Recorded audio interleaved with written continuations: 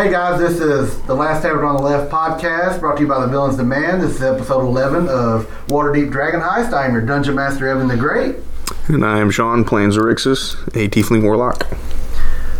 Alright, so you are currently unconscious. You're in, you don't know where you're at. They're in the room. You awake to darkness. You look across, you're lying on the floor. You see another body on the opposite side of the floor that you think is flown. As you're lying there resting, you get that familiar whisper in your mind. He says, "We should talk." Okay, what are we talking about? It says, "You've been letting life have the better of you as of late. I can tell that you're sick, maybe even weak inside, but the potential for great power is still inside you. We both know the power that you possess. The other night you showed some of that in your dreams." He says, "I think tonight should be another night of the start of our friendship." He says, "If you're willing to listen to me, I can show you how to harness that great power. We've had these discussions, but I can really feel that if your time is now." Okay, I'm willing to listen. "If you allow me to teach you something new, I just need a little blood to awaken me, to reconnect our spiritual energies." I'll pull out my dagger and I'll kind of cut my hand a little bit. It says, "Every time you give a little, it will strengthen you. Everything in life has a cost. Many things that cost give you a reward in return. We will start today by me giving you my name. I have feel that you have earned it. My name is Cyrus, Syris. How do you spell that? Syris. That's how he spells it. Okay. So today, we will start." He says, "I used to be friends with people in your bloodline. I think that is what drawn me to you. And then I noticed you wielded a great power like mine. Having nobody to help me, it banished me. I tried to call upon great forces to help me become a great leader and to write history for myself. Those powers were too much for me to handle. I know you have the same thing inside you. Maybe together we can help each other. What do you say? We can become friends?" I think so. So were you once a Tiefling yourself? "I once was a Tiefling wizard. I traveled the land. I seek great power. I did not know how to control it, like you. Not as bad as yours turned, but bad nonetheless. I let it consume me. And it eventually trapped me when I tried to travel the plains. I'm now stuck inside the scroll that you carry." So what's going to prevent me from making that same mistake? "I will guide you and show you how to control your power. Mine got out of control and it took me over. I was not in control of my actions. And I got banished." So what do you get out of this?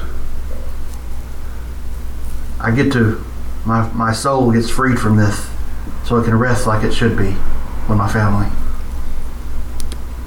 Just by lending me your power? "Eventually you'll be strong enough you can maybe remove me from the scroll." Well, if I can, I will. "Okay, let's start. I think you're going to need to draw a circle on the floor, arcane, like you have before." Okay, I'll go ahead and do that. You start to draw the circle on the floor. When it gets complete, you can tell there's arcane symbols and everything that makes the circle of magic. He says, "We're going to need a willing participant to step inside the circle with you. There is somebody in this room. It's an ally of yours, Floon. We can promise him, and we can give it to him, a new identity if he's willing to help you." What will happen to him? could change his appearance. And you know that's what he wants? Well, he's wanted right now. Maybe that's what he needs. That's why you have to keep watch on him. But if he looked different, nobody would know who he is. He can become a ghost. But he has to be willing. He does. I think you have it in you to persuade him to do so. Your friend, kind of. I believe he's a good option for this. Well, we can try. I'll walk over and try and wake him up. He's freaking out. He's seen a lot of people die out here while he's been trapped in this room. He says, Zorxius, what are we doing in here? I don't know. I woke up in here. But I can't really explain how. But I have a way that I can change your appearance through this magic that I wield. If that is something you desire. You mean you can make me look different? I can live life again? To hide, yes. Hide who you were. What about your friends? What will they think? What will you tell them? Well, I don't know. I don't even know what I'm doing in this room. I just woke up. Well, if you change me, I can still stay in contact with you, correct? Yeah. Only I will know who you are. I like that. I feel like my life has been ripped from me. And this is a way to get away from it. Well, as far as I know, you just have to step in this magic circle with me. He looks it over. Will I know everything? Or will I be completely different? Or just look different? As far as I know, you just will look different. He says, well, I feel that I've almost died like 3 times this past week. 2 of those today, or last night. Maybe this is true. He says, if it don't kill me, I can live life again. But I trust you. And he steps into the circle. I'll step in with him. You hear the voice in your head. It says, you need to reenact the ritual as I do. He starts moving his hands in a particular motion. I'll follow You suit. kind of see a vision. You start to do this as black and red energy start to swirl up onto the circle. And it wraps up Floon. And he continues to chant, and it gets louder and louder. Do you proceed? Is anything happening to Floon yet? It's just wrapping him up right now. But he's not like screaming out in pain or anything? Not yet. I'll It's continue. just like he can't move, like he's being wrapped on a rope. I'll continue. Start to continue. He rises up. It picks him up off the floor. They swirl around the room. His body starts to flicker. He starts to his appearance and his face starts to change. During the ritual, he's kind of struggling, but you don't think he's in pain. And then his face starts to change, and then his body starts to change. And in front of you, there's a figure, and it says, I and your mother do not blame you for what you've done. The image is your father. You could not control what you did that night. But we in the afterlife have found out that you wield great power that could be destructive, but it also can be a force to bring this world to where it should be. We believe you could be a leader, son. I don't know about that. I'm just trying to survive. We've talked to Cyrus in the world of the unliving, like spirits and stuff, and he has said that he believes that you can change things, you can fix things that could not be fixed, but you have the power to do so. So I'm to trust him. I think we should trust him. I think he is an extension of me and your mother. I think he is almost like a guardian angel. So have you had dealings with him in the past? We have. When you were alive? He mentioned that he has maybe been friends with some of our relatives, but he's lived so many years he cannot remember, but in the afterlife he seeked us out. He said that he feels that there is a way through your bloodline. Zorxius, I believe you should let this man train you, and if what he says is true, maybe with his training, since he's failed and knows not what to do, maybe you won't wind up like him. We would like our son to carry on our heritage.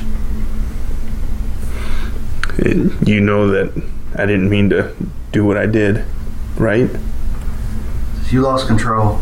You wasn't yourself. You didn't mean for that to happen. Sometimes magic is very dangerous. And you think by going with Cirrus that I won't lose control again? I think he can teach you. He may be intimidating and kind of untrustworthy at times, but I feel like you can still use his training. And with us being there, we can stop if anything looks to be bad. So Mom's there with you? At this time, he turns, and then his face turns into a woman of your mother. He says, yes, I am. He says, remember, Zorxius, we love you. And we don't want you to wind up like us or trapped. We want our name to be proud. We want people to know who we are. And this, if it has to take this route, then so be it. And she says, we have a gift. And the circle starts kind of shaking a little bit, and you see blood start to run out of your chest. My chest? Yeah, and it comes up into the air almost like floating in gravity, and it starts to form into a crystal. And then the boards on the ground start turning and twisting and like vines and limbs, and it strengthens and it wraps up almost in a hand, and it grabs this crystal and it forms a staff. She says, use this in the time of need, and me and your father can help you at short periods of time. I'll make you proud. She says, you hear the voice in your head, pull it to you. Oh. Reach out and grab it. You reach out, the staff floats through the air and into your hand. This moment, everything dies back down, and this whole time, this whole room was kind of floating, like there was magical energy that was strong enough to fuck with the elements inside this room, like the floors, the dirt, everything was kind of floating, and all this lands on the ground. The image fades away, and standing in front of you, where Floon was, he now looks exactly like your younger brother, who is also in that tragedy. It says, Zorxius, and then he does this, and then he bounces back out, and he says, do I look different? Floon, is that you? Floon now looks like your brother Zachary, but he acts like Floon. He says, yes, but I don't, he goes, why am I younger? He kind of looks like a couple years younger than you, probably. Is it just you, Floon? I think I'm me. I remember me, but I do not look like me. Well, I don't know exactly what happened, but you look just like my dead younger brother. He says, that's creepy.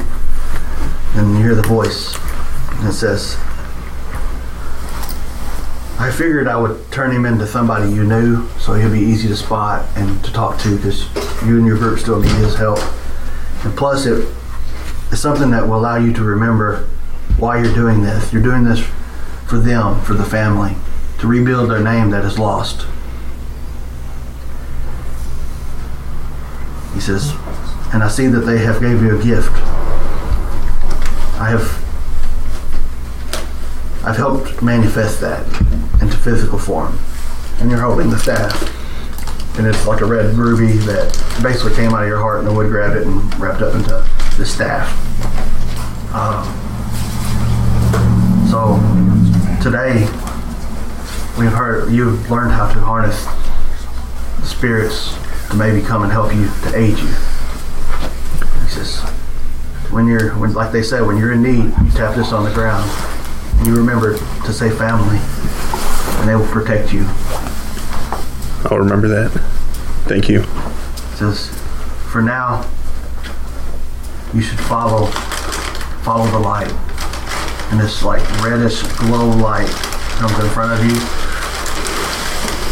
and it says, when you're ready, let it know, and it will guide you to your friends. And at that time, Floon is like, what am I to do? Am I free? I would assume. I mean, I figure we should keep in touch just in case. Do you know where you want to head to? I look different, but I need a name. And he says, I need things to start life over. I don't have any coin or nothing. I just look different. Well, my brother's name was Zachary, so it might be easier just to go with that. All right, I'll be Zachary. He's just like a young man, just hitting into his manhood. You can find me in town. I got a couple hidden places in town. Maybe I can gather some things and sell them and trade them, and maybe I can start life again. I'll hand him 20 gold. He says, thank you very much. He says, I'll be around. If you ever need me, just come to the Yawning Portal. I'll start a tab there under my new name. And I can leave a message for you? Yeah. Okay. He walks out of the room, and this light flickers. It starts to move a little bit. I'll go to the light. You follow the light. It brings you down through a sewer grate. You get down. You start walking through on the side of it. It smells in here. You hear rats and all kinds of stuff going on. And as you follow it, you get closer and closer. And then you hear some whispering about 100, 200 feet ahead of you.